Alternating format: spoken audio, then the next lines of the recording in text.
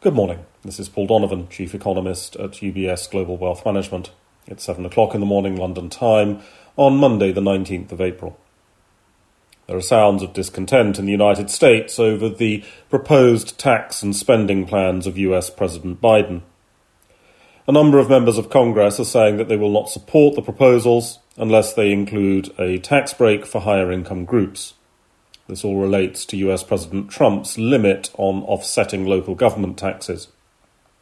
The details matter less than the general reminder to investors that with Congress as finely balanced as it is, there's nothing certain about fiscal policies, especially when those policies are more about redistribution than about stimulus. Stimulus tends to be easier to pass. Redistribution, which requires the spending to be paid for, becomes a lot more complicated. On Friday, the US Treasury issued its naughty list of countries that it feels are manipulating their currencies. This is a rather antiquated concept in a world where much of global trade takes place inside multinational companies rather than between trading nations, but the US does seem to like worrying about manipulation. In fact, countries were removed from the list.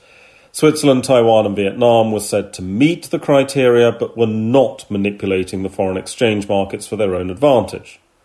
This reduces the risk of more trade taxes being imposed on US consumers, and that is generally considered to be a good thing. New estimates are appearing for the amount of global savings that have been accumulated during the pandemic, which of course is something that is likely to matter to the pace of the economic bounce back. Savings are not evenly distributed around the world or indeed within economies. It basically depends on the structure of welfare support during the period of lockdown.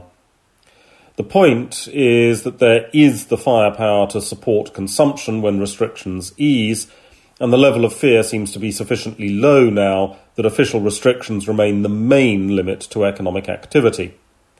However, some economies may suffer an economic long COVID effect, as the impact of the pandemic has a longer-term impact on consumer behaviour. Ultimately, the large stock of savings is a reminder that the current cycle is unlikely to fit into the classic recession recovery model. Hyperinflation, sort of, has taken hold in the global economy over the course of the weekend with a sudden collapse in the spending power of crypto.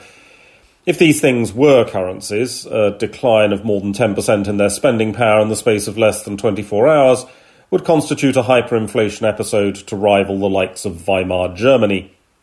However, the collapse has just served to reinforce the fact that supply cannot be reduced when demand falls, and so crypto cannot have the stability necessary to ever be considered a currency.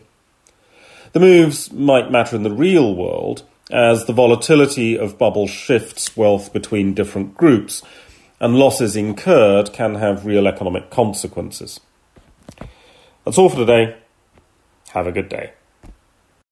UBS Chief Investment Office's investment views are prepared and published by the global wealth management business of UBS AG or its affiliate, UBS. This material has no regard to the specific investment objectives, financial situation, or particular needs of any specific recipient and is published for informational purposes only. As a firm providing wealth management services to clients globally, UBS AG and its subsidiaries offer both investment advisory services and brokerage services. Investment advisory services and brokerage services are separate and distinct, differ in material ways, and are governed by different laws and separate arrangements. In the USA, UBS Financial Services Inc. is a subsidiary of UBS AG and a member of FINRA SIPC. For information, please visit our website at ubs.com/working with us. For a full legal disclaimer applicable to the independent investment views produced by UBS, please visit our website at ubs.com/CIO-disclaimer.